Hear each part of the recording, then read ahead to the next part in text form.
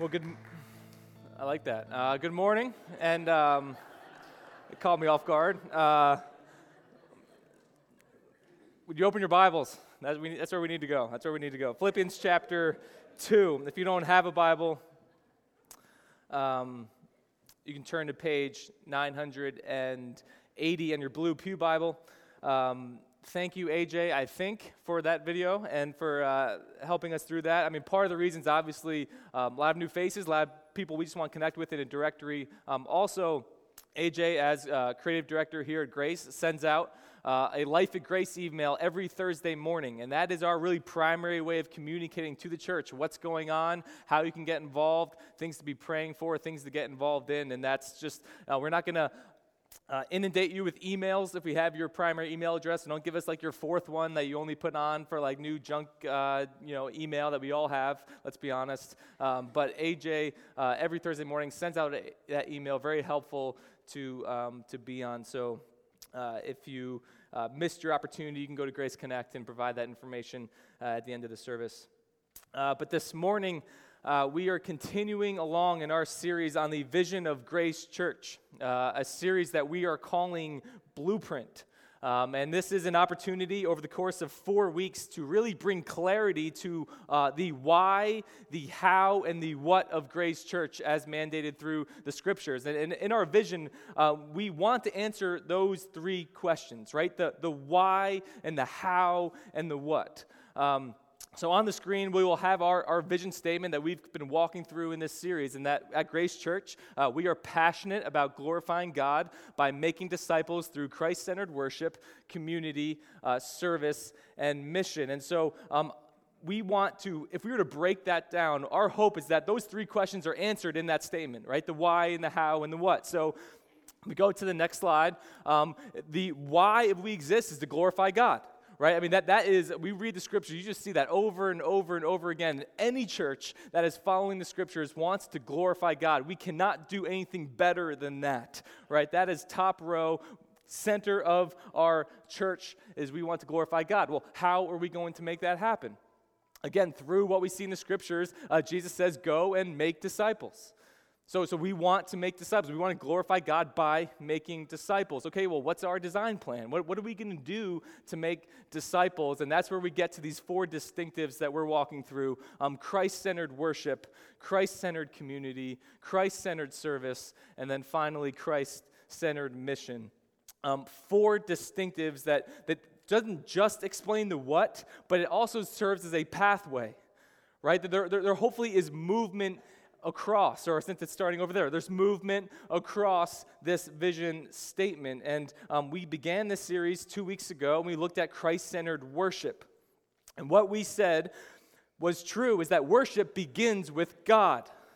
Worship's not about what we do or who we are. Worship begins with who He is, what He has done through the person and work of Jesus Christ. And worship occurs amongst God's people when the holiness of God and the grace of God come crashing together at the cross of Jesus Christ. That where we see that is where now worship occurs. And when our hearts turn from worshiping ourselves or worshiping false gods to now worshiping the one true God, He brings us into a community, right? So there's movement, worship that leads to community. A Christian is like an adopted child finding himself or herself not just with new parents, but with new siblings as well. That there's always this kind of corporate nature to salvation in the Bible, that God not only saves you, but He saves you into a people that kind of join this vision together, right? That's why this kind of really now postmodern, we've just seen the last really couple of generations of particularly younger people having this mentality of like, man, I have Jesus, so I don't need the church.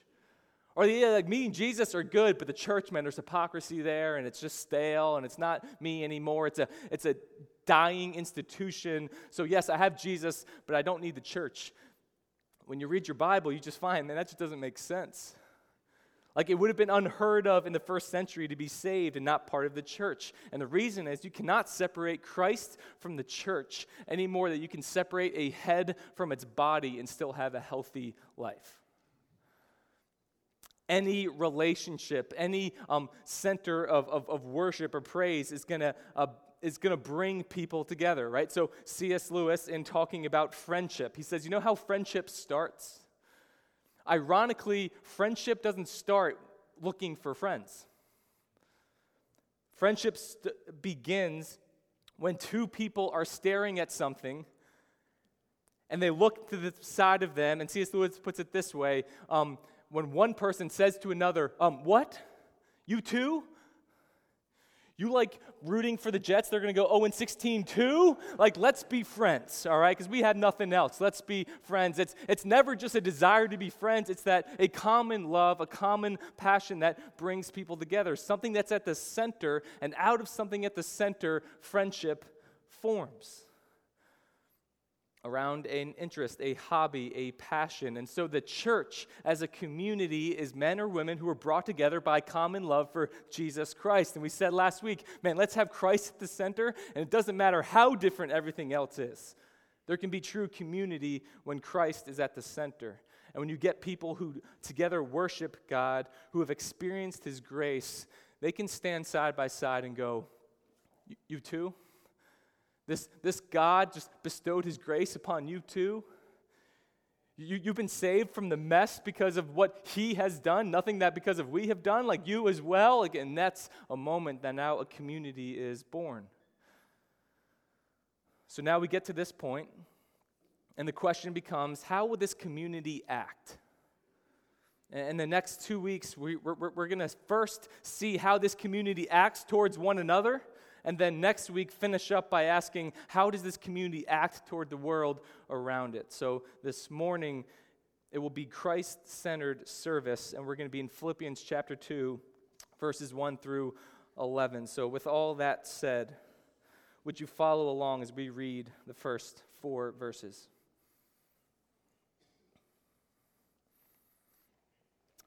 So if there is any encouragement in Christ, any comfort from love, any participation in the Spirit, any affection and sympathy, complete my joy by being of the same mind, having the same love, being in full accord and of one mind.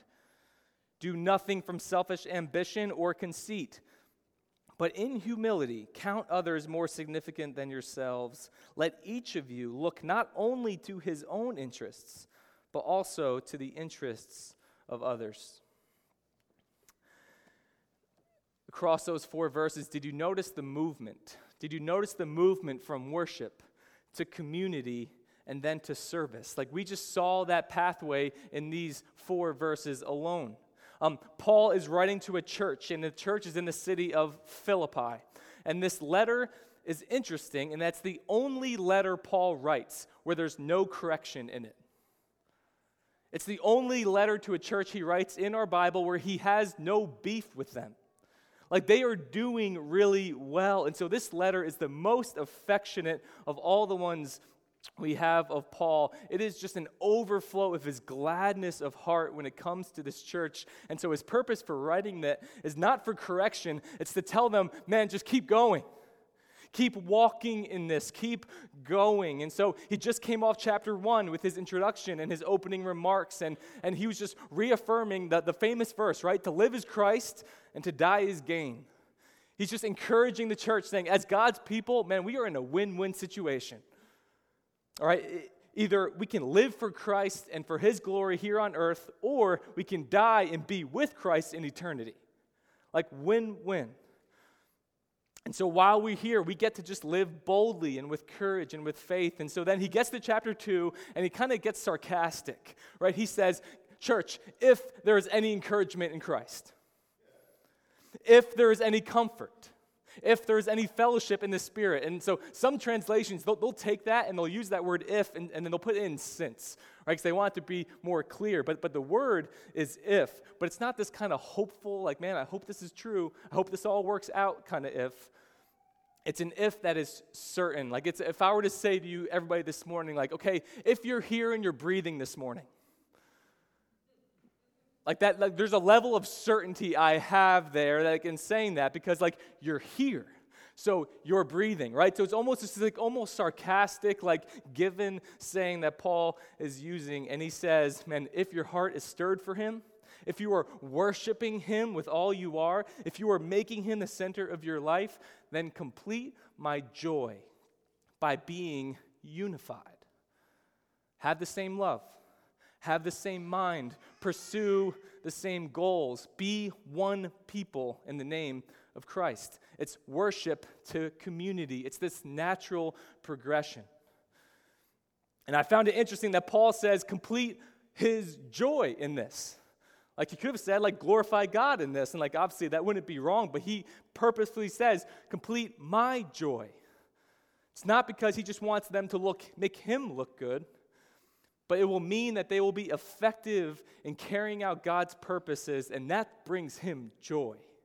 Right? This is a church that Paul planted, and nothing's going to bring him more joy than the church that God used him to start is now unified and growing. Okay, so it's like a parent when they see their child thriving, or they catch their child doing something good. Like, it's not wrong. It brings them joy. Okay, so Rochelle and I are in a life phase where we're going to freak out if our kid does anything well. Like, I mean, we're just like, it's kind of like few and far between, so we're just going to like freak out. Like, so we have a 3-year-old boy, and when he shares a toy with his little sister without one of us asking, or he actually said please or thank you without being like, now what do you say, right? Like, that's just a cool moment for us. Like, that's just going to bring us joy when we see that. And then like 2 minutes later, he'll snatch the toy back and like push her over, right? Like a little like elbow shimmy. And then it's like, man, whose kid is this? Like, I didn't teach him that. Like, that's your side of the family, like crazy Midwesterners. Like, we don't do that around here. AJ, we're going to edit that out. She's in the nursery. She shouldn't hear that.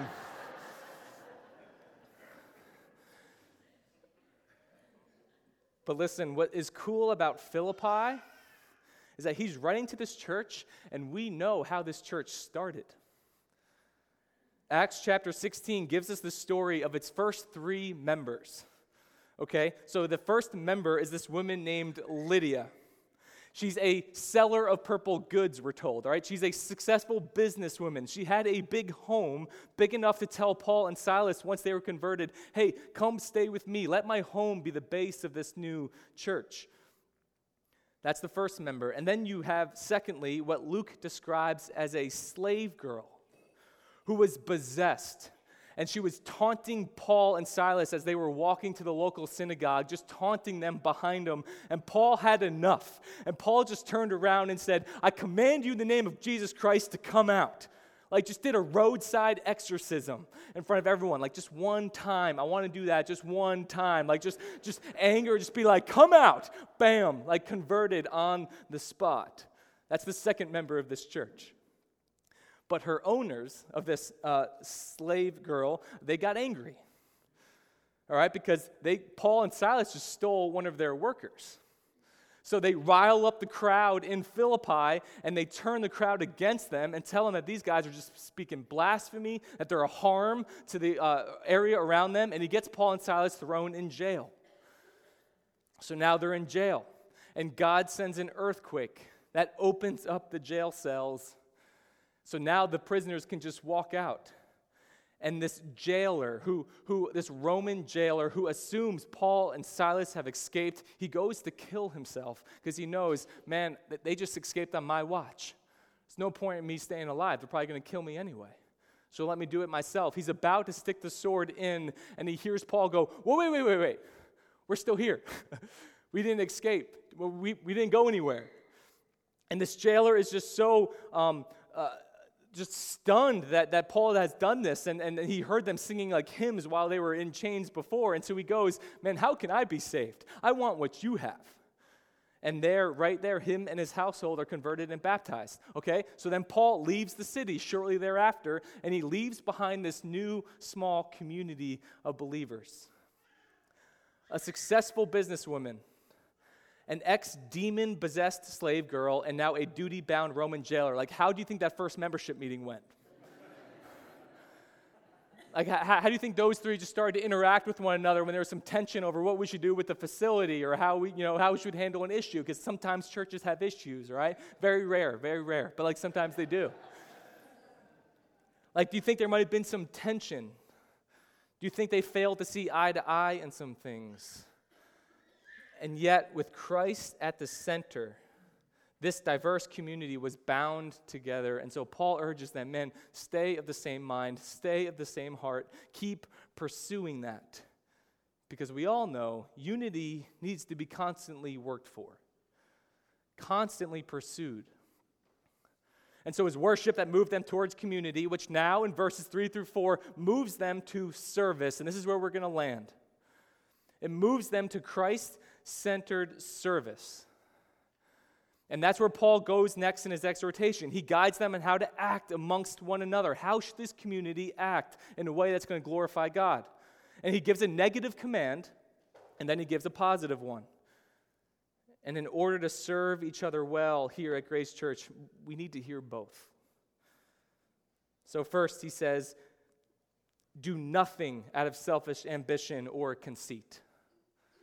Selfish ambition. Notice he doesn't say ambition is wrong.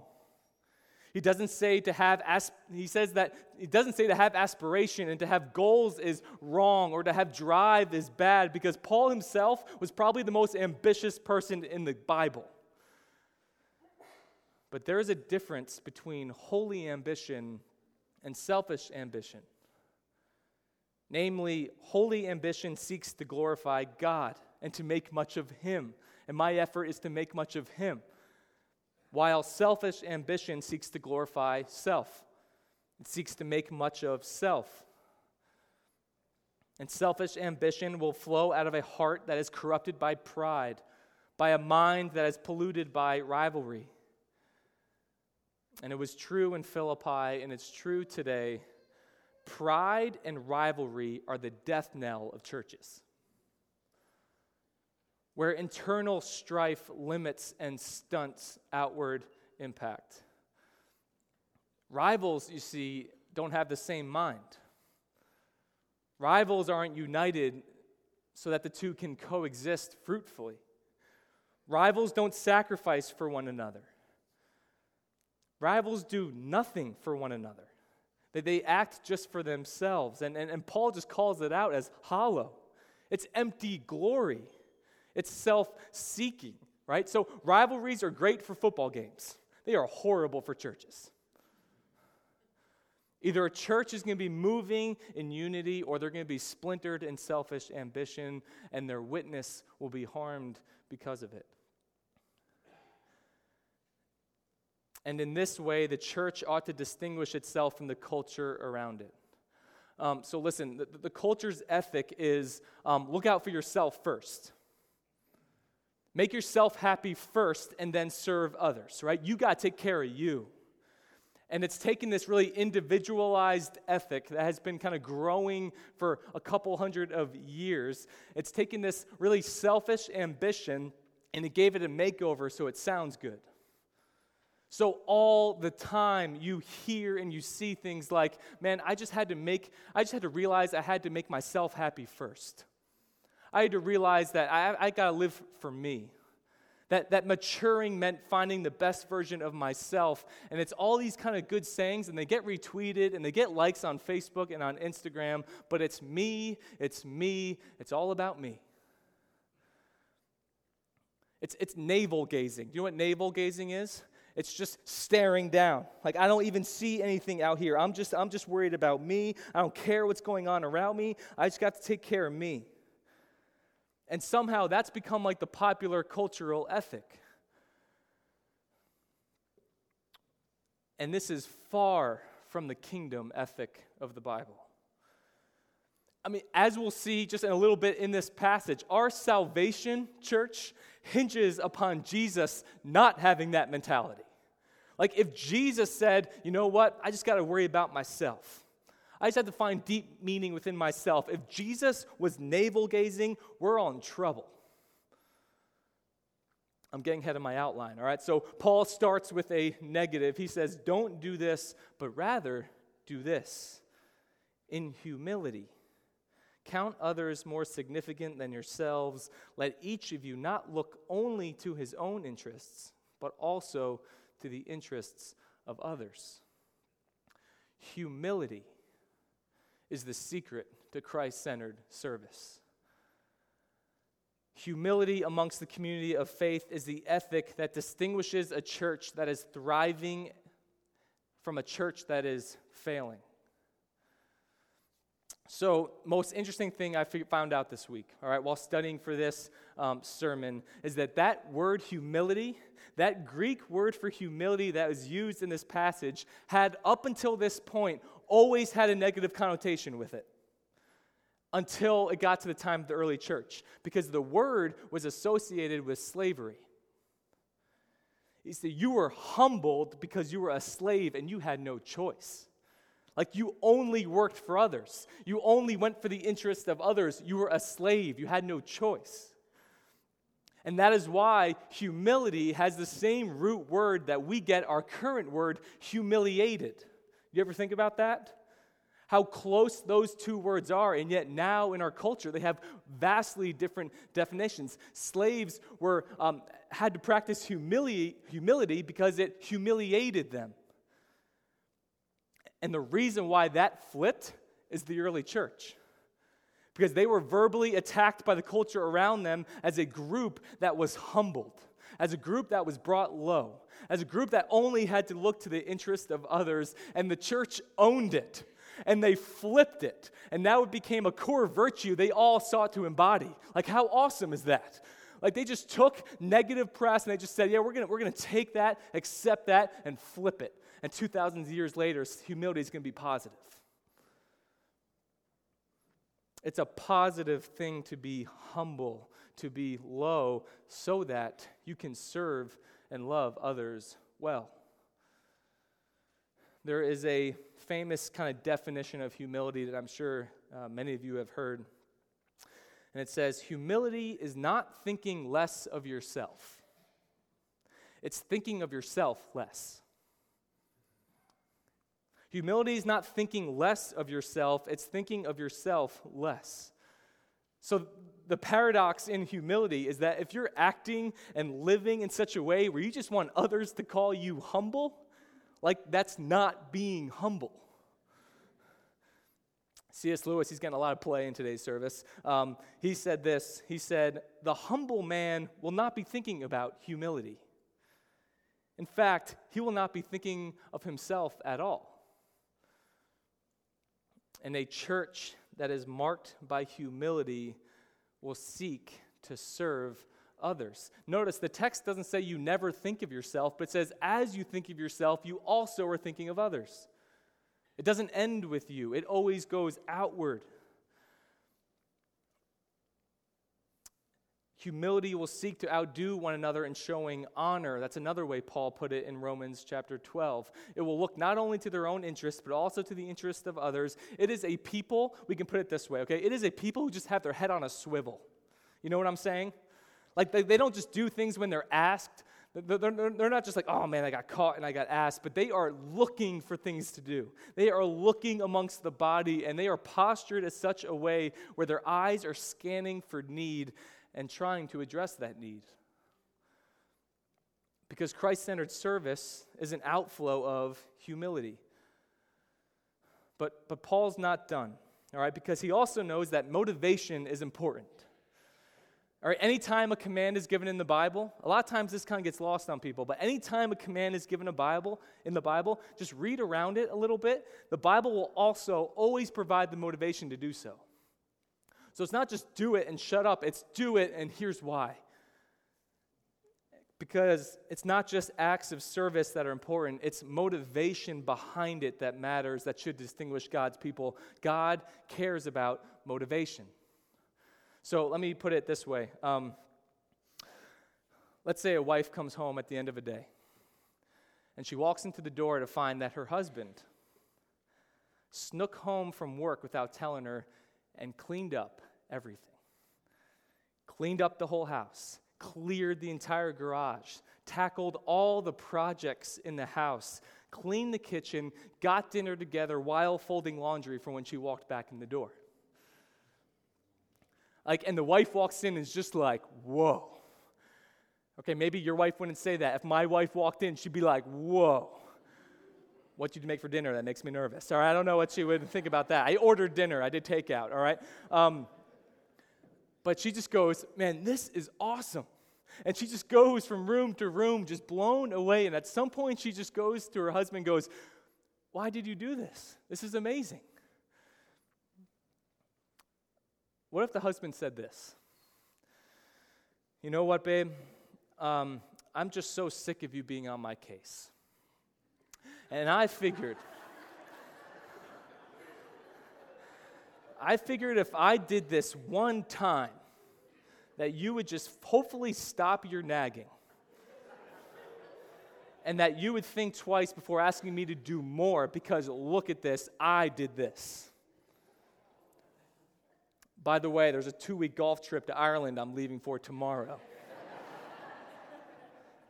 And you can't say no now. I nailed it. Okay, how's that going to end up for you, right? Like where's that going to go for you? Because listen, at the end of the day, man, kitchen got cleaned, dinner is on the table, all these things did get done. But something tells me that's not going to make your wife feel all warm and fuzzy anymore. I don't think she's going to be as excited anymore. Why? Because motivation matters. Why we do what we do can probably even be more important than what we actually do. Motivation is important. So going back to the text, if we need now proper motivation to live in humility, to let Christ-centered service go out, like where do we go for that? Let's get back to the passage, verses 5 through 11 of chapter 2. Have this mind among yourselves, which is yours in Christ Jesus, who, though he was in the form of God, did not count equality with God a thing to be grasped, but emptied himself by taking the form of a servant, being born in the likeness of men. And being found in human form, he humbled himself by becoming obedient to the point of death, even death on a cross. Therefore, God has highly exalted him and bestowed on him the name that is above every name, so that at the name of Jesus every knee should bow, in heaven and on earth and under the earth, and every tongue confess that Jesus Christ is Lord, to the glory of God the Father. These verses, it's not as readily seen in English, but Paul is quoting what is believed to have been an ancient hymn in the church, or an ancient creed, that this is something that the church would kind of repeat week in and week out, these verses 5 through 11. Early church obviously didn't have Bibles that they could just open, so they memorized kind of these shorter creeds or these shorter hymns to just encourage one another in the truth of Christ. And if you're into theology, you probably know that there is deep-seated theological debates that have spanned 2,000 years on these 6 verses. There is a ton of scholarly debate on the person of Jesus, debates that led to councils in the 400s and 500s, debates that reigned through the Middle Ages, and debates that kind of fell off but then recently picked up steam in the 18th century all the way up to today. And the debate is really one question. Who is Jesus? Who is he? Is he God? Is he man? Is he fully God? Is he fully man? Is he half and half? Has he been one and now he's the other? It's all these questions, but obviously you can't go far too deep into that, but it's important to note that Paul did not write this to spark debate. He wrote it to provide an example for the church on how they should act amongst one another. Right? That Jesus is both our Savior and our teacher. We are justified alone by his life, death, and resurrection, but we are also guided in how to live by his teaching. You can't take one without the other. And so this verse is, while debated often, it's really for the purpose of adoration and emulation. Adore him for what he's done, emulate him in what he's taught. And as it concerns the motivation for the church, this ancient creed gives us both the reasons and the results of Christ-centered service. Verses 5 through 8, he gave us the reasons. That this poem begins and ends with this eternal, glorious relationship between the Father and the Son, that Jesus is divine. He's existed for all of eternity. He was equal in dignity and worth with God the Father, and yet he emptied himself. He put aside the privileges and rights of his status, and he took the form of a servant as a human whose primary mission was to serve, right? He never stopped becoming God. When Jesus became man, he didn't stop becoming God, but he lived open-handed in order to give and not just take. So again, we kind of see this division of culture ethic and kingdom ethics. Our culture's ethic, especially today, is get, more. Just take and take and take, and Jesus just turned that upside down. And he says, no. The outlook on life that will bring you joy is not get. It's give, and it's give, and it's give, and it is way better to give than it is to receive. Paul is saying, have the mind of Jesus, not the mind of the world that doesn't know him. This Jesus, 100% God and 100% man, who humbled himself. Again, a derogatory term in this day, humbled himself and became obedient to death. He came to give himself for those who would believe in him, and he said as much. Mark 10:45, he says, for even the Son of Man came not to be served, but to serve, and to give his life as a ransom for many. And his followers, they always had a power struggle amongst them. They were always kind of struggling with who was the greatest among them. And who had the most pull with Jesus, and who was the best positioned next to Jesus. And Jesus just gently, patiently, but firmly said, no. In fact, whoever would be great among you must be your servant. He flipped the ethic.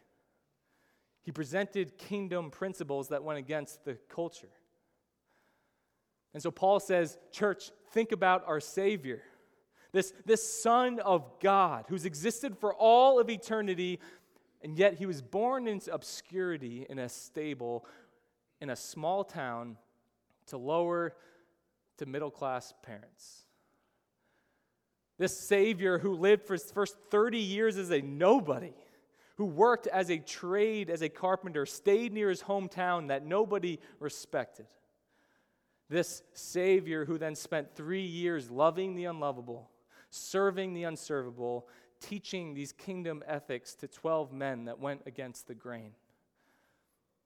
This Savior who was then nailed to a cross besides 2 criminals. And the cross was the worst way to go out. It was the most public, most humiliating way you could go. It was an embarrassment to his family. It was an embarrassment to his followers. It was an embarrassment to anybody who was associated with him. He was abandoned by men, shamed by men, and then the wrath that was due these men was instead poured onto him by the Father. And Paul is saying he took it by choice. And because of love, because of his desire to serve, not because Jesus thought less of himself, but by God's grace, he thought of himself less. This is our Jesus. This is our example. And this is our reason for Christ-centered service. So those are the reasons, but Paul also provides us the results in verses 9 through 11. After going to the cross to satisfy the ransom of the lives of his children, God raised Jesus from the dead, exalted him back to the eternal seat of glory, back in fellowship with him, and giving him the name above every name, the name of Lord, the one who will be judge and king over all the earth. And so Jesus is in a class by himself as he re-enters glory. And notice the outward result of Christ's work. Paul just affirms, one day, every knee is going to bow. In heaven and on earth, and every tongue will confess. And some will do it in celebration through faith, and others will do it in anguish. But there will be a day when all will know for sure that Jesus is Lord. And this is the result of Christ-centered service. This is the motivation for the church. This is the motivation for Grace Church. So here's how I want to close this morning. Just as I did with Christ-centered community a week ago, I just want to lay out some application for us here at Grace. There's really two ways to serve one another in such a way that embodies this kind of ethic Paul is putting forth in the church. There's kind of the structural side and the organic side. So on the organic side, it's this mindset that seeks to the interests and needs of others within the body, to find creative and winsome ways that we can love each other, to have a culture amongst us as the body of Christ, to just have our heads on a swivel. And it's based on relationship and transparency. It's upon offering our time and our treasure and our talents to the benefit of others. Okay? So there's an unlimited amount of things this could lead to. Right? Like if you're good with home projects, it's offering to fix something for free or at discounted costs. If you're good with children, it's serving a young mother by watching their kids one morning a week. It's agreeing to go over someone's resume and give them professional advice or recommendations. It's sitting over a cup of coffee and just hearing somebody out who's going through a tough season and needs a friend who will listen. It's living open-handed so that we can be financially generous to support the work and mission of the church. All right? So I know there's a few of you out there who are like, here we go, right? 30 minutes just to get to the money grab at the end. All right? But listen, I'll be honest. I probably do a disservice to you talking too little about money because I'm afraid to. And I'm neglecting a major ethic in the New Testament Bible by not expounding on God's word, which renders generosity a result of salvation and an ethic of Christ-centered service. So while we are actively seeking as God's people to see where can we stretch ourselves in our time, where can we stretch ourselves in our treasure, where can we stretch ourselves in our talents in order to help and be a part and build up the community and what God is doing here at Grace Church. It's a mentality that we're actively wanting to bless others with that which we've been blessed with. No strings attached. Simply because we've been blessed by God in various ways. The Bible says we've been given gifts not to highlight us. We've been blessed financially not to bless just us, so that God can use them to build up the body, enhance His call to make disciples. So that's the organic side, but then there's also Christ-centered service on the structural side, on maybe the programmatic side. If you remember in our 1 Peter series in the spring, I took the time to go through what is needed from a volunteer standpoint every single Sunday just to make this happen. A church that averages somewhere around 240, 250 attenders a week needs close to 40 volunteers every single Sunday. Over 20% of our adults are needed week in and week out, from nursery to kids worship, to greeting, to counting, to facilities, to sound booth, to computer, to worship team, to children's check-in. And the more of us that get involved, the better and more joyful it is for everybody. So we all know that statistic, right? The one I'm about to say. 20% of the people do 80% of the work. And I know that's just always seems to be the way it is inside the church and outside the church. But listen, it doesn't need to be. It doesn't need to be the way we do it at Grace Church. So there is a list of serving teams at Grace Connect and on our website. And the encouragement is just get on a team. Get on a couple teams. Get part of what's going on here. It will increase your joy and love for Jesus Christ. It will increase your joy and love for one another. And it will enhance the work we're trying to do here at Grace Church.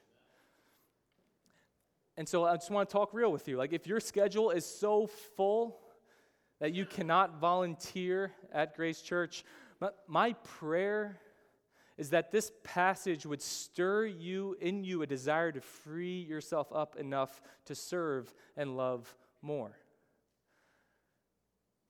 At the end of your life, you won't wish you worked more. You won't wish you played more golf. You're going to wish you loved more. You're going to wish you carved out more time for kingdom ethics. And my guess is, again, if you're in Christ and you're not serving, that it has to be killing you on some level. Because we just saw that a Christ-centered person is looking for ways to do this. It's just coming out of them. And if it is true that your calendar is so full that you cannot serve, I imagine it's killing you that you can't. And that's not a drive-by guilting. That is just encouraging you in the truth of the Lord that Christ-centered service increases joy. It increases God's mission. And listen, we are in northern New Jersey. We are going at a frenetic pace. Our calendars are full. Taxes are wild. And so serving and volunteering with no strings attached and just giving generously with little margin in our income, the culture will look at that and go, that's inefficient. That's unhelpful. But praise God, we're not going by culture's ethic. We are bound by kingdom ethics, and all of a sudden the need for manpower and for volunteers becomes an opportunity to step into that space. The opportunity for financial generosity is an opportunity to step into that space where we can give and give to others who are also seeking to give. A church is nothing without the commitment of its people. No matter how good anything else is that they do from a public performance standpoint, it is nothing without the community of saints giving, serving, pouring themselves out because of what Christ did for them and in them so that he can do mighty things through them. So this week we looked at how the church ought to act amongst one another. Hopefully there's something to hang on to. Next week we pivot to see how this internal community is supposed to act outside these church doors. So I encourage you to be back next week. Let's pray.